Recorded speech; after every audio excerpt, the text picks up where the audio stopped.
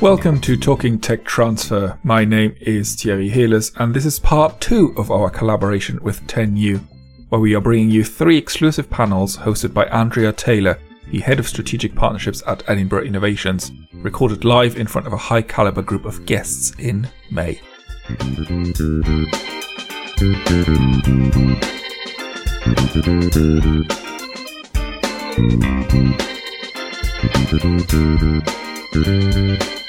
Andrea, can you give us an introduction to the second panel?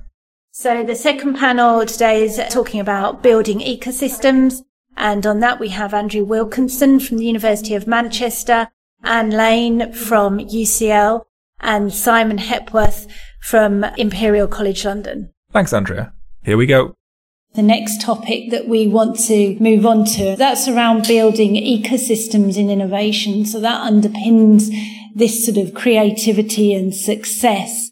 And I think when we talk about building ecosystems, this sort of naturally involves the buildings, the physical spaces that supports the coming together of research and ideas so that we have the right meeting and lab space to attract and nurture talent. But this also equally means building ecosystems that involve creating the partnerships both with local and international stakeholders, such as local government, the investors, industry. You know, we wanted to, in this next part of the conversation, present some of the successes and highlight the challenges in that ecosystem building and ask how can we deepen both the connections that we have and expand those for the benefit of the wider sector. So joining in this part of the conversation is Andrew Wilkinson from Manchester, Anne Lane from UCL, and Simon Hepworth from Imperial College London. So perhaps, Andrew, you'd like to speak first on how we think about success in partnership development and developing those ecosystems. I know you've had some great successes in Manchester. Thanks.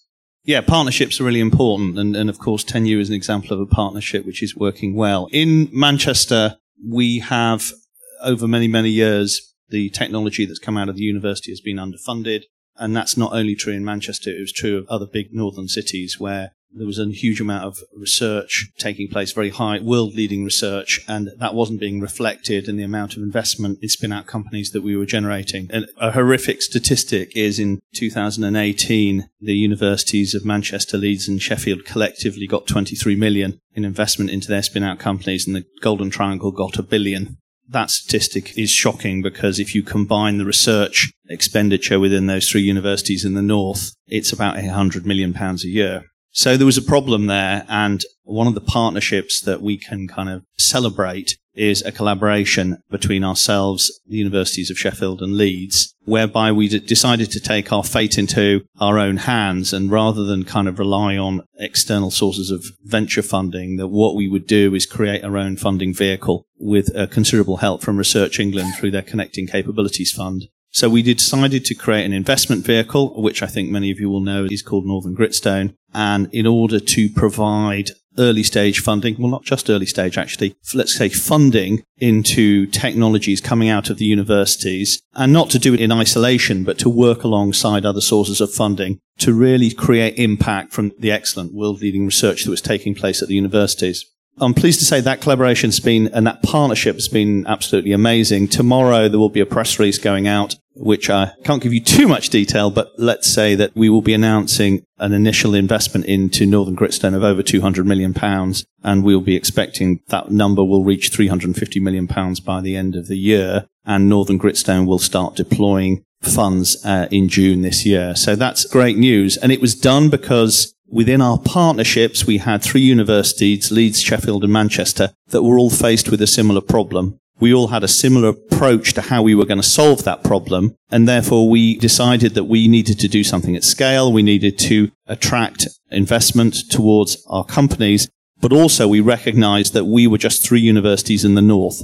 So we also designed Northern Gritstone that it would also support other university spin-outs, whether it be from Liverpool or Lancaster or Hull or York. We would also enable Northern Gritstone to invest in those spin-outs and also in other IP-rich businesses coming out of the north, because we wanted it to be a game changer, not just for our universities, but for the north of England. and to attract further venture funding, both from other parts of the UK and also from overseas into the north. And often, if you want to make something happen, you've got to create partnerships. You've got to be able to identify common problems that you have with other organisations and work together to find a solution at scale. Thanks. And Anne, perhaps you want to talk a little bit about the experience of ecosystem building from UCL's perspective.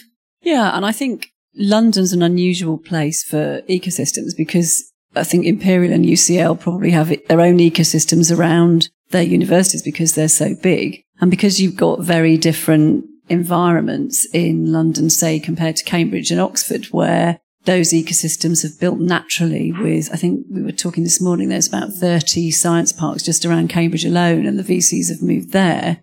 In London, I mean, we're surrounded by VCs, for instance, but they're not necessarily coming and investing in the university technologies. And so I think for a big city like London and similar to New York, you have to make more of an effort to, as you were saying, bring those groups together. So we've had a number of initiatives. We've had the London Biotechnology Network. We've got MedCity. We've got the London Bioscience Innovation Centre that was set up as an incubator. Imperial set up Imperial West. UCL's moved out east. So I think the challenges that then result are really trying to bring in people to service those new technology discoveries because housing's so expensive and attracting talent, I think, is very difficult within a big city. So we've all tried to do our own things within our smaller ecosystems. And then I think the main challenge is really, and those have been quite successful. I mean, Imperial, actually, although I hate to say it, Imperial West has got two of our biggest spin-out companies based there because there wasn't space for them where we were. So I think those separate initiatives have worked well. I think the challenge then is how do you mesh all of those things together into one cohesive ecosystem, if that's what you want to do. And like 10U, it's sharing best practice, I think, within those setups because we've all come up against the same problems because of the environments we're in. So I think really the main thing to take on board there is that each ecosystem's different. There isn't one solution fits all. And although New York looks very similar to London, there's a huge number of differences that just wouldn't work here. And we are working with Research England on an ecosystem project, but that's one of the big challenges there is actually trying to find similar environments to the ecosystems of London that we're looking at is really difficult. Mm-hmm. So there are some successes, but I think there's a lot of challenges to come.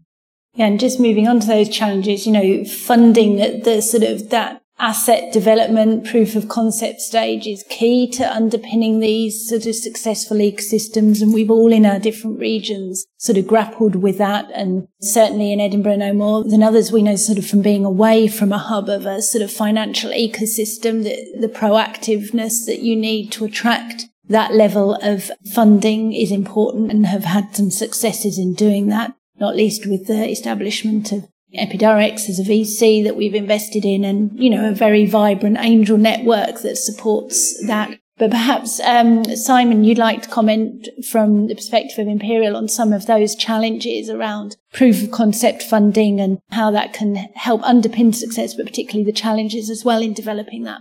Yeah, thank you. I can do that. I'll build on something that Tony talked about earlier as well in terms of ecosystems going through a journey and filling some gaps at certain periods of time and then perhaps not doing things that the market is providing. And I think Imperial has taken that stance now that we don't have a Northern Gritstone type fund out there and we're relying on London as the source of capital for our startups. But we are forever looking at gaps. We're looking up to our peers around the world. We're looking at Stanford and MIT. We've copied across the venture mentoring service from MIT. We did that about 5 years ago, recognizing that particular mode of engagement we felt would work really well in our community, and it has done. And we're identifying new gaps, and one of those is at this sort of de-risking level, so post-research, but pre-investment, some of the really deep technologies that are going to be critical for society in 5-10 years' time on sustainability, health, and security. These require capital after the research grant, but before a VC investor will touch them. So they're still too risky. It's too early to form a startup around them. And that funding is available in some vehicles. So we've got things like the Impact Accelerator accounts. Some of the medical research charities provide certain schemes, but the scale of it is nowhere near enough to fund the deep technologies that we have. So we're launching something called DT Prime at Imperial, or Deep Tech Prime. And we're looking actually to learn from what Stanford have done. What Karen was talking about this morning around an innovative medicines initiative, philanthropically funded, and a sustainability hub, same philanthropically funded. We're looking, can we create philanthropic funding to close this gap, this de-risking gap? And we'll be meeting with Minister George Freeman a bit later as well to encourage him to have government to consider this as an area for funding. And just before we open it to the floor, one thing I wanted to pick up on, we've talked about sort of funding, but, one thing to consider as we come out of the pandemic is the physicality of ecosystems.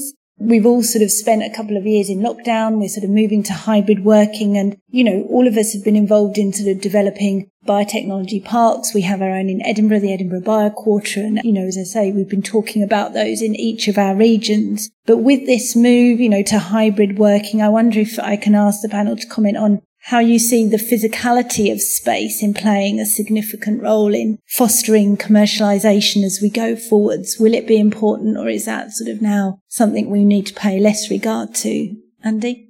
I think it's incredibly important, and I think the pandemic has showed us how important it is, because you need to rub shoulders with people. You need to share ideas. And not only that, in Manchester, we're creating a project called ID Manchester, which is going to be a mix of very large companies and small startups and organisations such as mine, and also people coming in, researchers coming in from the university. And the idea is to create a fertile environment for ideas and larger companies to be able to find talent and collaborate with smaller companies. This notion that all you do is build a sort of an anonymous tower and, rent out the office space per metre squared is gone. And I think to have a successful innovation district, you need a mix of tenants. And I think the more sort of far-sighted property developers have understood that, and hopefully we're going to see more of those around the country.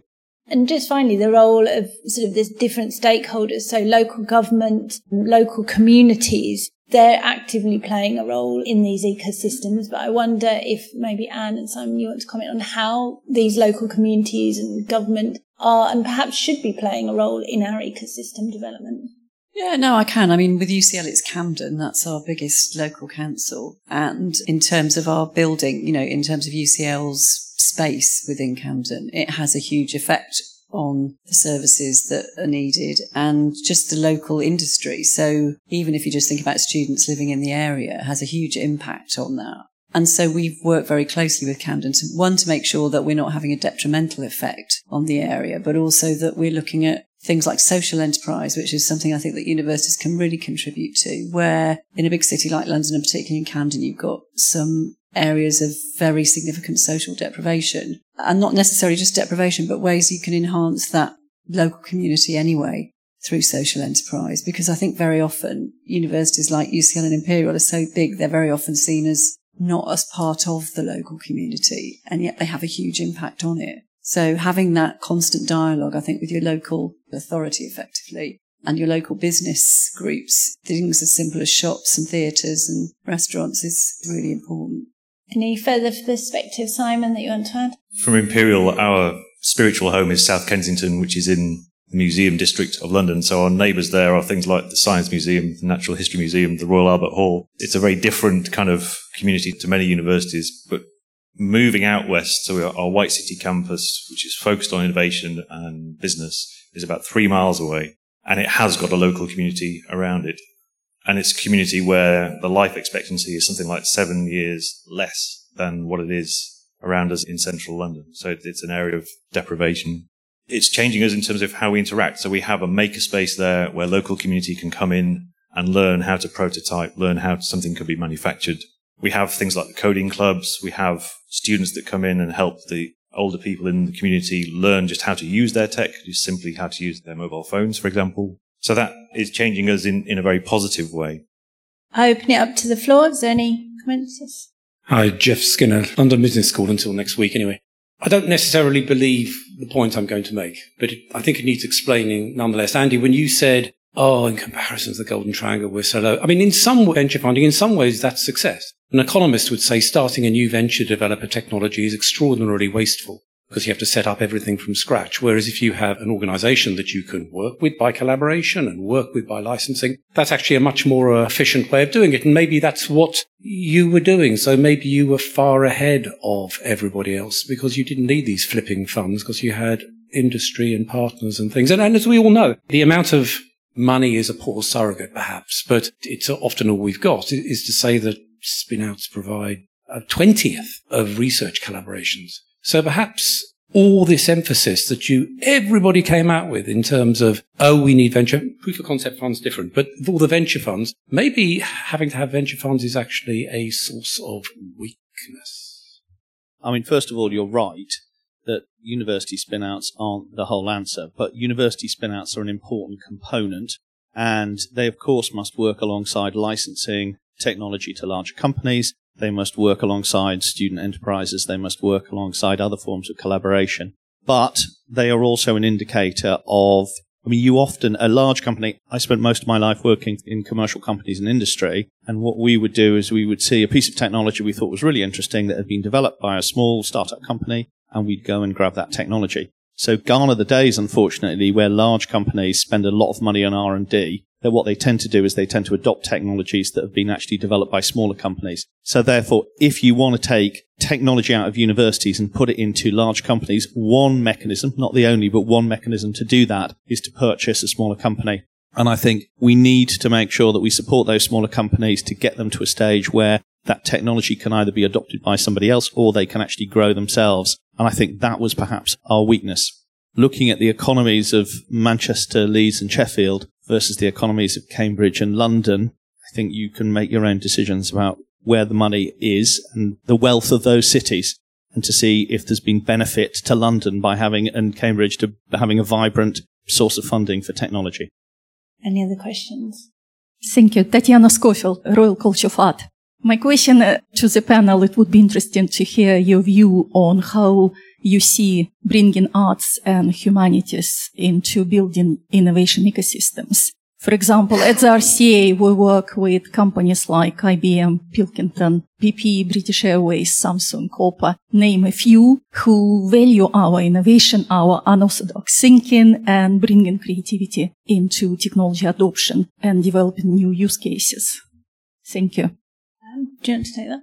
So we had a scheme with the Design Council probably 5 or 6 years ago, which was more applicable to our physical sciences and engineering side than it was really on the bio side, because they would help package very high tech. So we had a monitoring system, for instance. When you go to see investors and you show investors something that looks nice, well, Apple's a great example of that, then you've almost won the battle already. That really made a difference, was actually having that design input and that sort of artistic look at how something looks and feels as well as what it does. We found that made a really big difference with investors. And then the second thing is Slade School of Fine Art is part of UCL. And we had a fantastic collaboration with the Coal Authority, for using their waste products to make a range of paints that was developed at the Slade School of Fine Art. So I think bringing those two areas together, arts and humanities really has a strong part to play in even the deep tech side of things. It's made a big difference to us. And if I can just comment, we've seen that in a lot more of the multidisciplinary partnerships that are emerging, the role of our College of Arts, Humanities and Social Science is really increasing. So particularly even something like digital health. Yes, it involves medical colleagues looking at the patients, the science and engineering colleagues bringing that informatics capability. But the design of digital technologies to be utilised by patients, how they interface, that sort of whole design informatics is really important. And to exemplify that in Edinburgh, we've just actually established a new college team for the College of Arts, Humanities and Social Science to embed among the scientists, particularly to surface the sorts of opportunities that are emerging from sort of policy, business, arts, design, and how they're complementing particularly some of these multidisciplinary partnerships that we're now interested to put together. Just to add to that, the London Mayor runs an entrepreneurship competition every year, and this year a third of the finalists come from Imperial College London, and out of those finalists, 4 come from our collaboration with the Royal College of Art, which is our Innovation Design Engineering course. So the power of ideas that come from design are critically important. So just before we move on, the last thing I want to sort of dwell on is that among the 10U, we've got a lot of significant relationships with many of our stakeholders, local and international. And I guess one of the questions for us is, and perhaps for the audience, is how can we extend those relationships and make sure that the impact of those is broadly felt, not just for the 10U, but broader universities and the wider community. So I wondered to sort of wrap this section whether they want to reflect on that perspective. Andrew? Yeah, I think the 10U is quite a small group. And what's important, and obviously a huge and important role for Praxis Oral as well, is to kind of share some of the best practice to as many organisations as possible, to demonstrate and to celebrate when we do have successes in terms of innovation, that we communicate those as widely as possible. And then we stress the importance of taking world-leading research and turning it into something that has really positive impact in the world. And I think we have to all get better at communicating and kind of celebrating success.